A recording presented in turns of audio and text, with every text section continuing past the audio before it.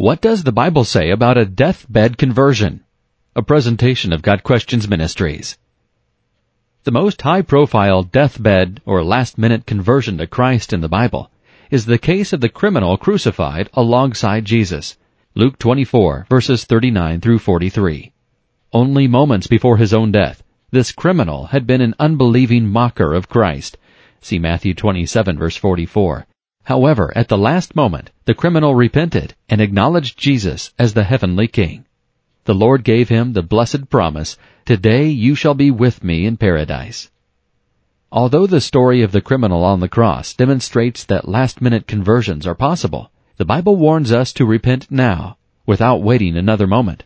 John the Baptist warned, "Repent, for the kingdom of heaven is at hand." Matthew 3, verse 2. Jesus had the identical message concerning the need for immediate repentance. "Repent, for the kingdom of heaven is at hand." Matthew 4, verse 17.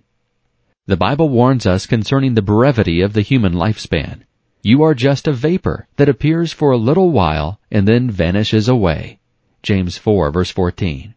We are not instructed to consider converting someday, but to believe today. Today, if you will hear his voice, do not harden your hearts. Hebrews 3, verses 7, 8, and 14, in chapter 4, verse 7.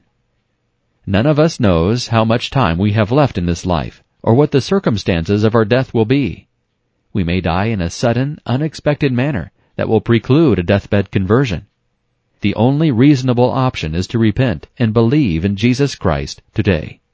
Many people die without having the experience of an extended amount of time on a deathbed. Many people die instantly and unexpectedly, with no opportunity to trust in Christ. 2 Corinthians 6, verse 2 declares, "In the time of my favor I heard you, and in the day of salvation I helped you. I tell you, now is the time of God's favor. Now is the day of salvation." This has been a presentation of God Questions Ministries, www.godquestions.org.